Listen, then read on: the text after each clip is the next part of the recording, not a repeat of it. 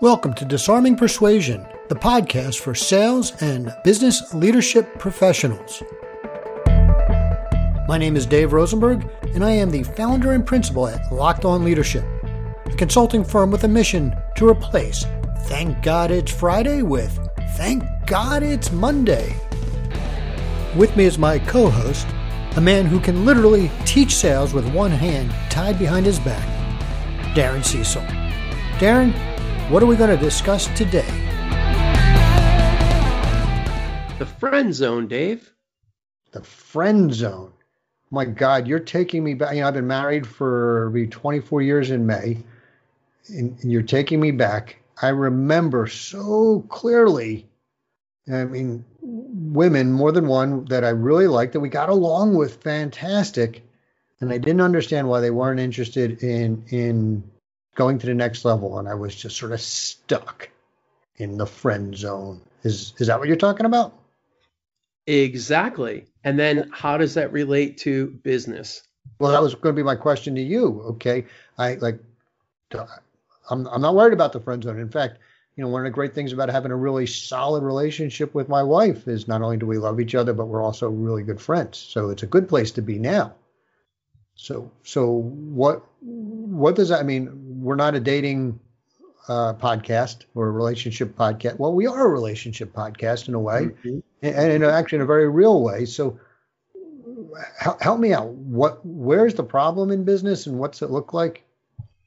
Well, let me ask you a question. Have you ever had a meeting with someone and a friend of yours or even a family member has said, "Hey, I want to talk with you about what you do," and you like, "Well, this is family. I got this thing locked up," and that deal never happens. That's never happened though to you, has it? Well, frankly, for me, it's usually a different perspective. I've seen that happen with other people as I've been coaching them over the years, where they say, oh, don't worry about this one. This is, so-and-so, right? For me, the problem actually manifests a little differently, where I just want to give away my knowledge to friends and family. And so it's almost never valued, right? I say, here's you're starting your business or you're running your business, and here's what I would recommend you to do. And then they don't do it. And I'm like, then they keep calling me, asking me for advice that I know they're not going to follow. And so it's a frustrating situation. Oh, absolutely. Well, I'll get biblical for 8 seconds. There's a Bible verse that says you're never a prophet in your own country. Yeah, no, it's funny. I have a friend of mine who's a speaker out of Denver, and he never speaks at conferences in Colorado or, for organizations that are local. And I had the same problem here, where I've joined organizations thinking of speaking opportunities there, and they just know me too well. I'm Dave. I'm not a speaker Dave. I'm Dave. And so, yeah, I quote that all the time, actually. I guess it's probably why my dad, who was a musician and a music teacher, never taught my brothers or I our instruments, right? He couldn't. We always had another music teacher.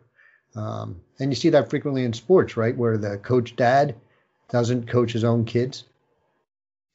Yeah, I was fearful of that. And it's, but I ended up coaching all three of my kids. And once you coach one, you got to coach the others. And so I remember saying to my son, I know, CJ, that you have two hands, but I'm going to teach you baseball, but don't do exactly what I do, because I want you to use that other hand. I don't want you to catch the ball, slide the glove under your arm, take out the ball and throw it, and be as quick as anybody can catch it and throw it.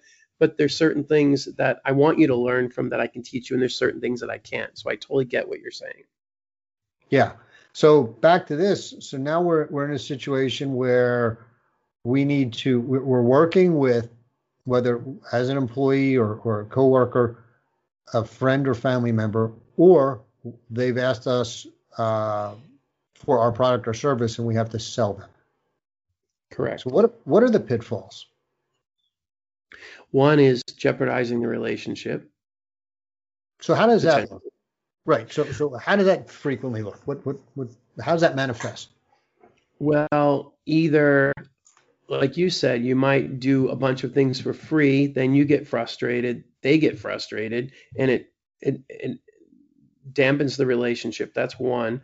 Or two is someone make an assumption that I'll just give away this stuff for free because we have a relationship. Or three, as from a sales perspective, I feel either taken advantage of, or I feel that I can't be as open as I would with my other clients because I don't want to offend family or friends. Yeah, you know what? I think there's probably another one too, because all of those happen. Uh, that's the friends or family discount, Oh, absolutely. right? Which is to me is the most insidious, right? Because now this is always comes about this way. Is they say, listen, and they don't even ask. Sometimes you offer, right? It's like, look, let me give it to you at my cost. Right. The problem is you give it to somebody at their cost, and now there's an issue. They expect you to act as if they paid full price. That's right. And so now you're going to put more time, energy, effort into making a problem right. And there's, as you should, but now we're actually selling it at a loss. And your intention there was just to break even. Right. And you can't do it. And I remember my telecom business, my first customer was my veterinarian. Mm-hmm. And he brought up in our conversation trade. And I remember saying to him, because I had seen this happen already in my career, I said, you know what? I would prefer if we just worked retail to retail. And here's why. How do we equate? Because, in the end of the day in business, it's about your gross profit, not the sale price. Right. And how do we equate your gross profit to my gross profit?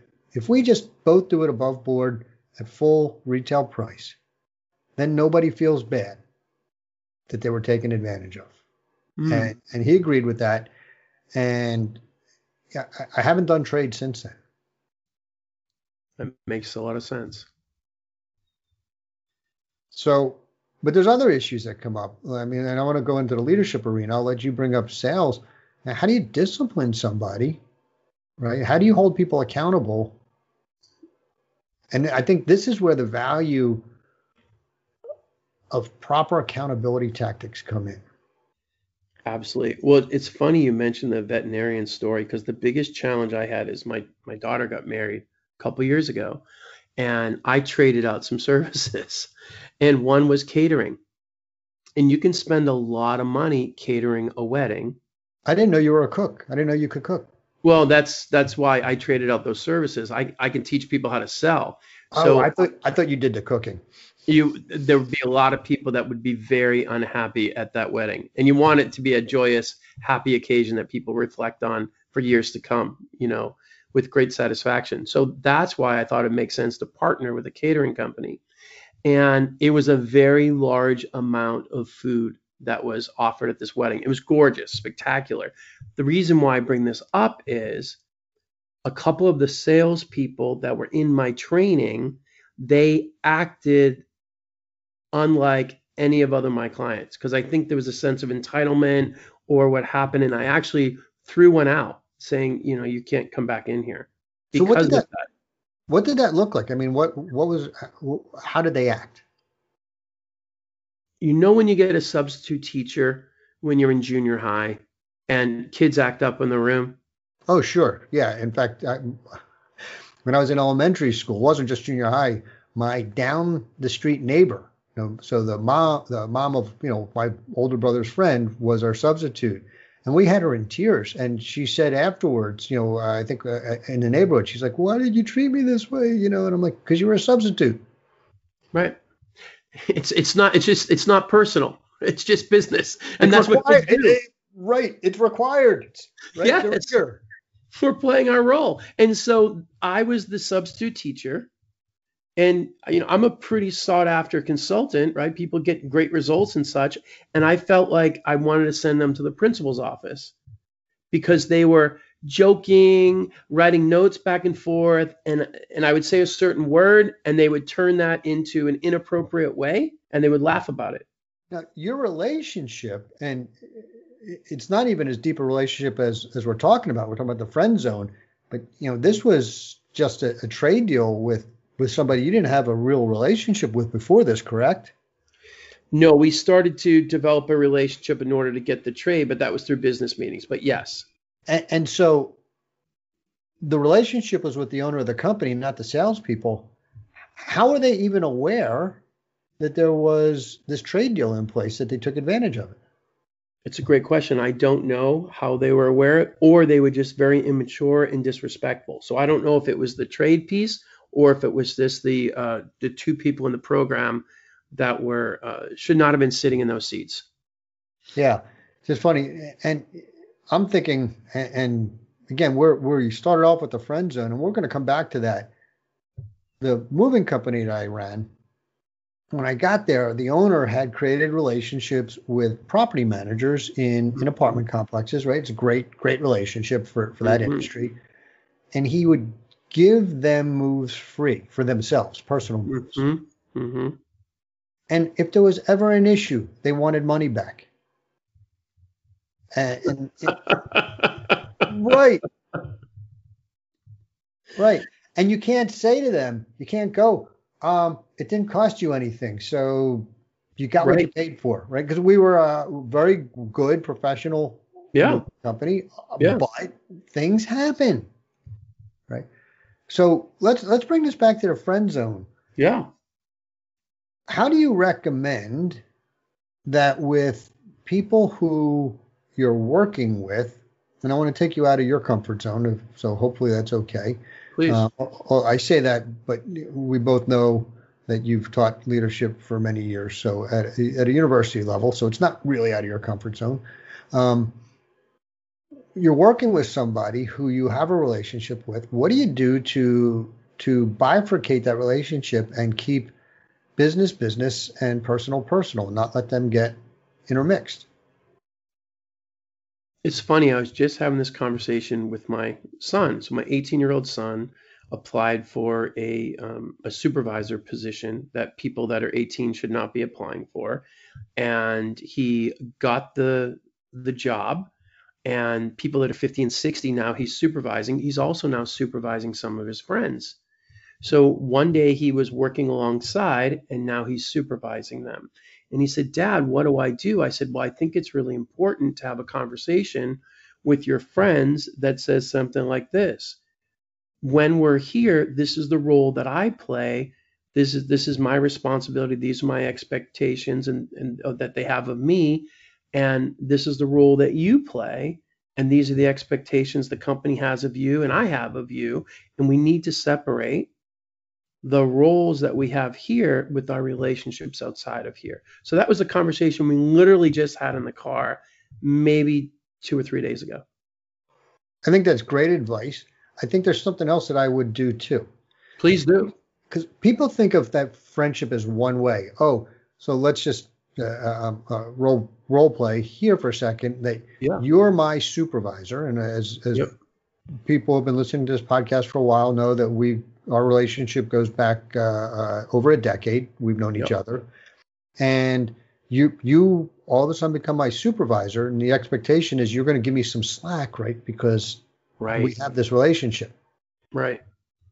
I would recommend you turn that on its head and say, I would advise you to say to me something like, "Listen, we've got a friendship that I value, and I know I can count on you to support me."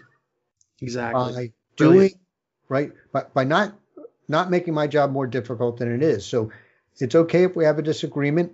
We certainly have disagreement whether we've known each other or not. But that you treat me the same way you would somebody else who you respect and have a disagreement with, right? Brilliant. So put the onus of the friendship on them as well. And obviously you can't take advantage of them any more than you would and you wouldn't take advantage of anybody else, but you don't want to take advantage of that friendship either. That's brilliant. So what about in sales? Well, if I had a suggestion, would you want to hear that? Or should I keep that to myself? Well, I don't want to hear it, but I'll bet our listeners do. So if you keep it to yourself, nobody's going to tune into the podcast. So why don't you share with our listeners? I'll just close my ears. No, that's nothing new for you. So no problem. Huh? So exactly. So what I would do for the listeners, and I could say something poorly about Dave, but I won't right now because he probably will listen to the recording. So I don't want to do that. But what I would suggest is what I tell my clients to do is when they're meeting with someone that's a friend or a colleague or someone in a networking group that they're together, I suggest that they say something like this. Can we make an agreement, Dave, that we're not going to do business together simply because we're friends, or simply because we're in the same networking group, or simply because we've known each other for 10 years? That the only way we would work together is based on our conversation. You have challenges that you think I might be able to solve. Can we both agree on that? I think that's brilliant. You know what's interesting? It struck me, and you and I talked about this before, obviously, actually, many times over the years.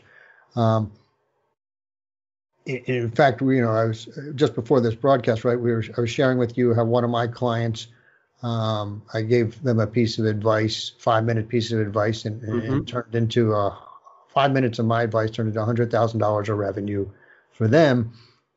So let's. Whoa. Hold on. 5 minutes of advice turned into $100,000 in revenue. I know it's not as good as what you do, Darren. No, I want to. No, let's play that out. Hold on, folks. Hold on. So Darren here is this is known as the humble brag because we were talking offline.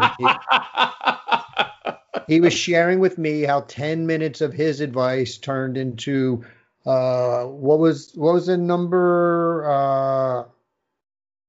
I remember it normalized out to like $15 million an hour worth of value in your advice. I know. So 15 million divided by 6. So it was multi-million-dollar piece of advice, right? Wasn't it in your case? So he's just illustrating that, my advice is only worth $100,000 or $1 million an hour. He's 15 times better than me. So thank you, Darren, for bringing that up.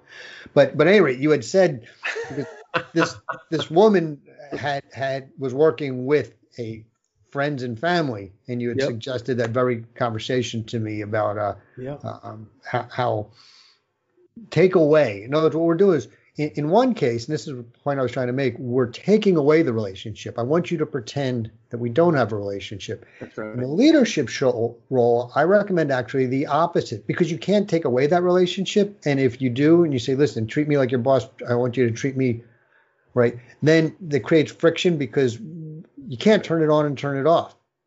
That's right. So frame it as part of the friendship, right?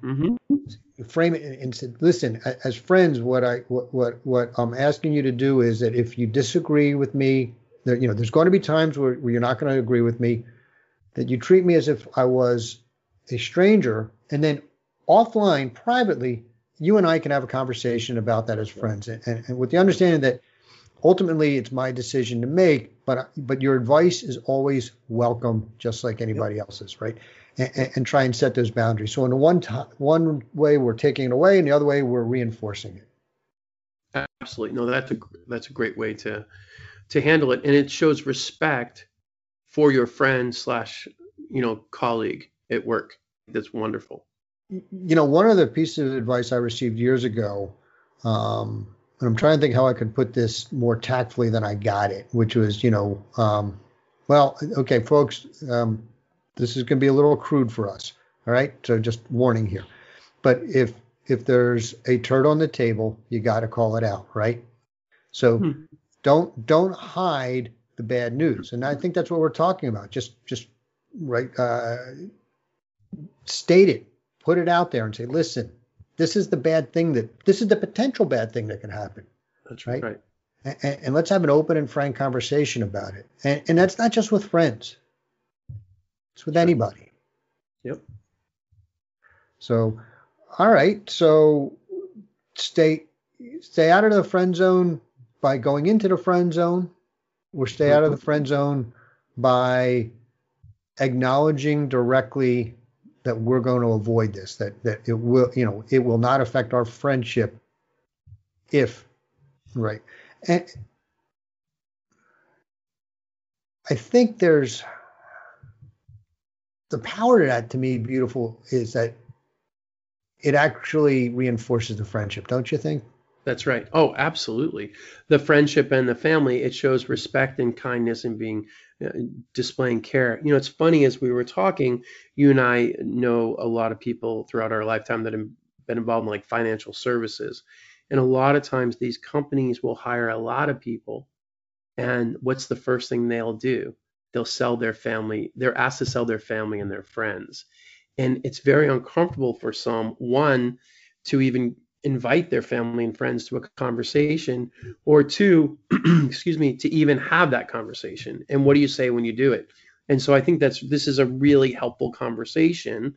And a lot of times, I don't know about you, but have been invited to you think you're having a lunch meeting and all of a sudden you're being sold the latest and the greatest multi-level marketing piece. Have you ever been down that road before? Not only have I been down that road, I am a former Amway rep, just like I think almost 95%. And I'm making this number up, folks. I don't know the statistic, but virtually 95%, I'm guessing, of all entrepreneurs at one point played, if not with Amway, which was, a long time ago, with some sort of MLM. And we all do it. And there's a lot of valuable lessons, by the way, in those MLMs.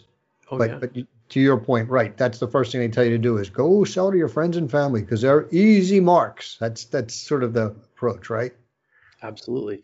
Well, and wouldn't it be nice that if you're having lunch with someone, they let you know up front that during the course of our lunch, I really want to share with you something I've been working on and how important it is and how valuable it is to me and my family or my life, and I'd like to share that. Wouldn't it be nice to share that up front? So as a friend, you would get a sense of that's happening rather than I had lunch with someone and all of a sudden there's a PowerPoint presentation that's going on almost right in the middle of lunch. I had no idea it was taking place. And it's funny that you're absolutely right. And as you said that, I started thinking about, I recently launched my Command College, right, the 3-day leadership intensive, and so I'm reaching out to people I have prior relationships with, and some of them are people that I haven't spoken to in some time, a year or 2 years, whatever it's been. And when I call them, the message I leave is, hey, Darren, this is Dave. I know it's been a while and, you've been on my mind and I'd love to get caught up to learn more about what's going on in your life and share with what's going on in mine. Right. So I'm telling people what my agenda is. Right. And it's sincere. I definitely want to learn more about what's going on in people's lives. And if it's appropriate, and I want to emphasize this, if it's appropriate, I'll bring up Command College, right? Or I might say it in a passing way, I've been doing this, but, I'm not, you should come. No, it's just sort of, this is what I'm doing. These are the results that we get out of it, that, we're transforming teams and making people's lives better. They're getting, more effective at work, more effective teams, et cetera. And then if somebody's interested, they might come back and say, I'd love to learn more about that. Or frequently what I'll leave it is saying, if you know somebody who, I certainly would love an introduction. And so I'm really upfront about what my reason is for meeting them. And that's with strangers. So certainly with friends and family, let's do that. Yeah, absolutely. It's just common courtesy, because then that person doesn't feel bamboozled. That they think they're having lunch and all of a sudden there's a ninja handout or 5 handouts on the table that you have no idea where that they just showed up, right? That's happened to me a couple of times. Yeah, and I think most of us, where we sit down thinking what's going to be a pleasant meal, it turns into anything but. Yeah. And so there's different sides of the street. There's, I think what we're talking about is being authentic, which is what you talk about, many times, being authentic, being honest, and then also not being afraid, because there's a lot of opportunities where there's some business people that would want to invest in our services, but because they're family or friends, we don't want to jeopardize the relationship, quote unquote. And so therefore we don't even approach them, which is just it's a horrible thing to do, because we're not providing a service to people that could use it because we don't want to jeopardize things. Yeah, I think you hit the nail on the head, or nailed the head on the hit, or something like that. But yeah, you definitely hit the nail on the head with that one. I think it comes from, if I were to guess, for most people, is really a sense of insecurity about the value of our services, right? Is it really everything it's supposed to be? A number of years ago, just before I started coaching on my own, I was working for a consulting company out of Chicago who shall remain nameless. And I would go out and I would talk to them about their businesses. I was a senior business analyst, so I would go and evaluate what was going on in their businesses. They paid for my services, so a salesperson preceded me. And within 24 hours, was really good, I think, at finding where they were leaving money on the table. And my job was to lay out the problems to them and ask them if they wanted to solve them themselves or engage us in a consulting contract where we would fix the problems for them. Sounds all wonderful, but there were little tiny signals along the way that led me to believe that this company was not everything I had hoped it to be when I took the job. And they were subtle.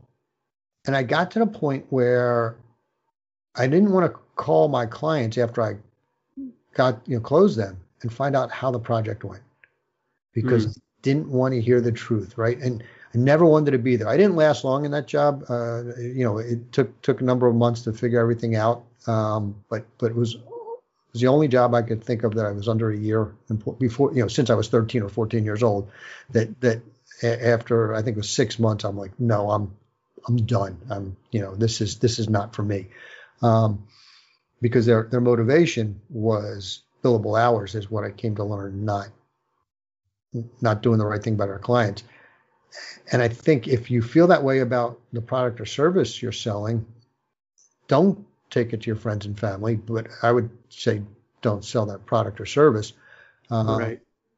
And if you don't feel that way, if you're going, well, that's not me, I absolutely believe in what I do. And if your friends and family truly have a need and you can help them, you're not being a friend if you don't offer your services. That's right. Yep. I tell my clients you're providing them a disservice by not. If you have the cure for an illness and you don't share it with family and friends, what kind of person are you, right? I agree with you. Yeah.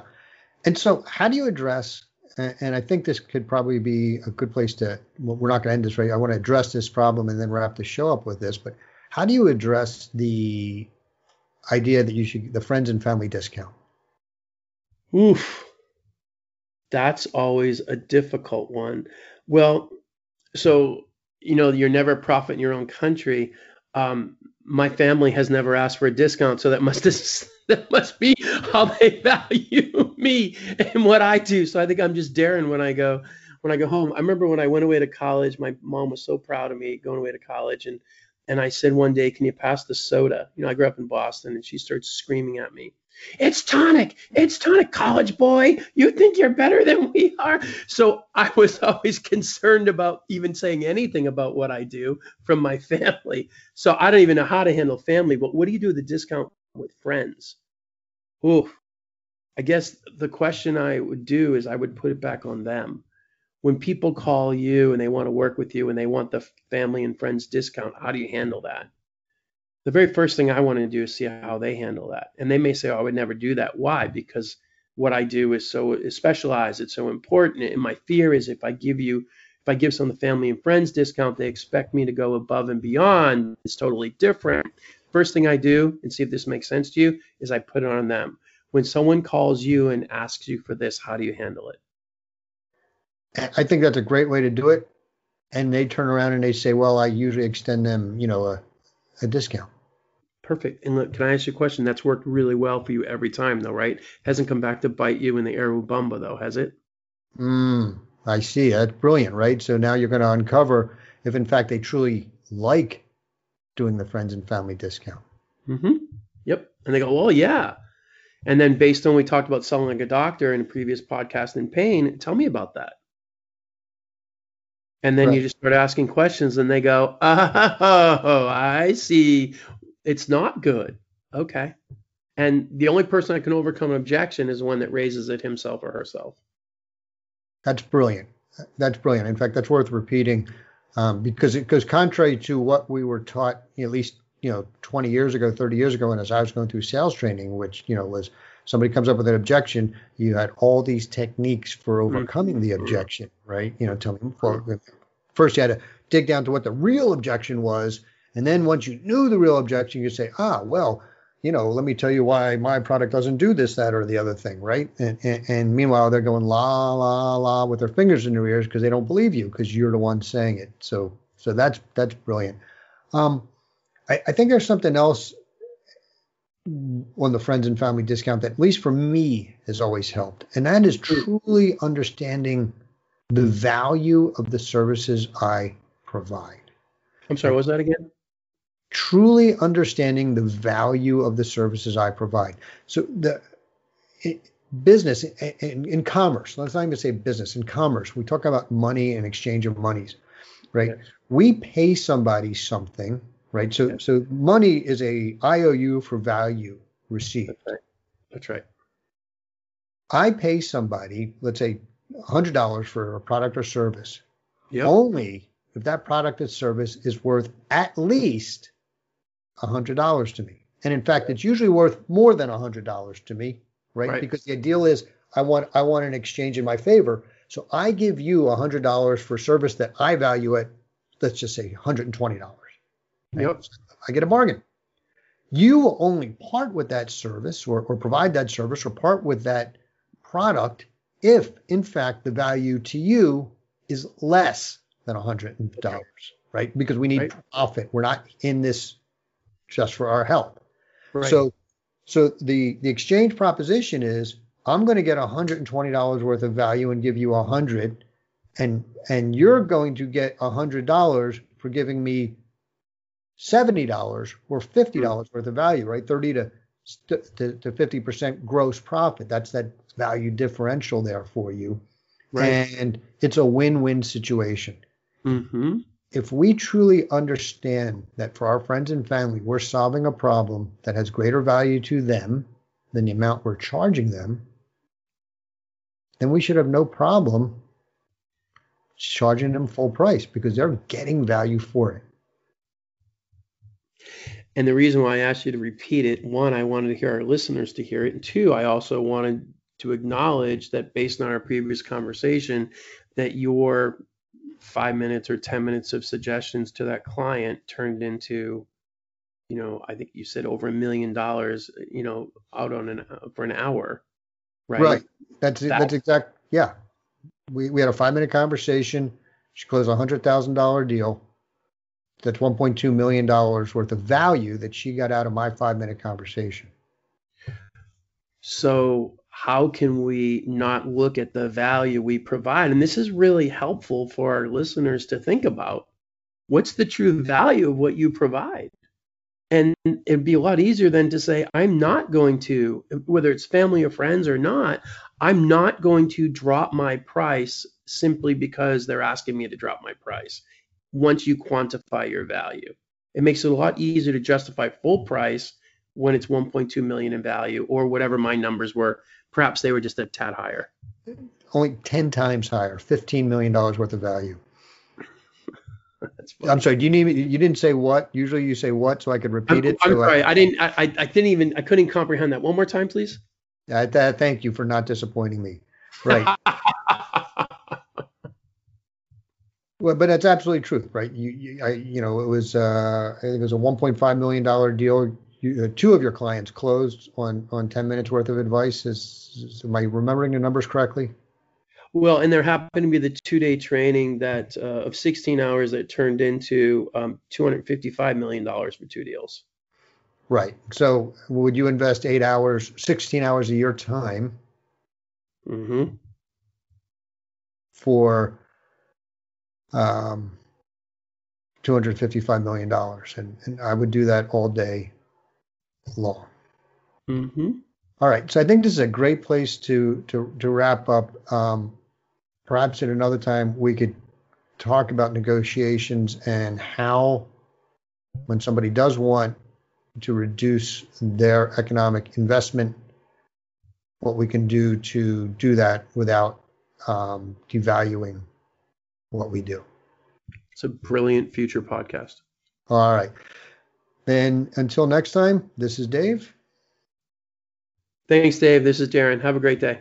Yeah. And by the way, folks, if you enjoyed this, please subscribe to our podcast and follow us on social media. All of the links are in the show notes. and share it with others. Yes. All right. Take care. Bye now. That concludes another episode of Disarming Persuasion. My name's Dave Rosenberg. And this is Darren Cecil. Visit our websites at lockedonleadership.com or darrencecil.com.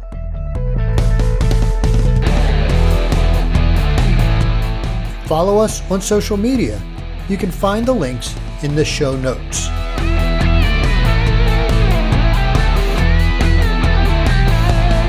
Remember, if they fail to make a decision, you failed to disarm them.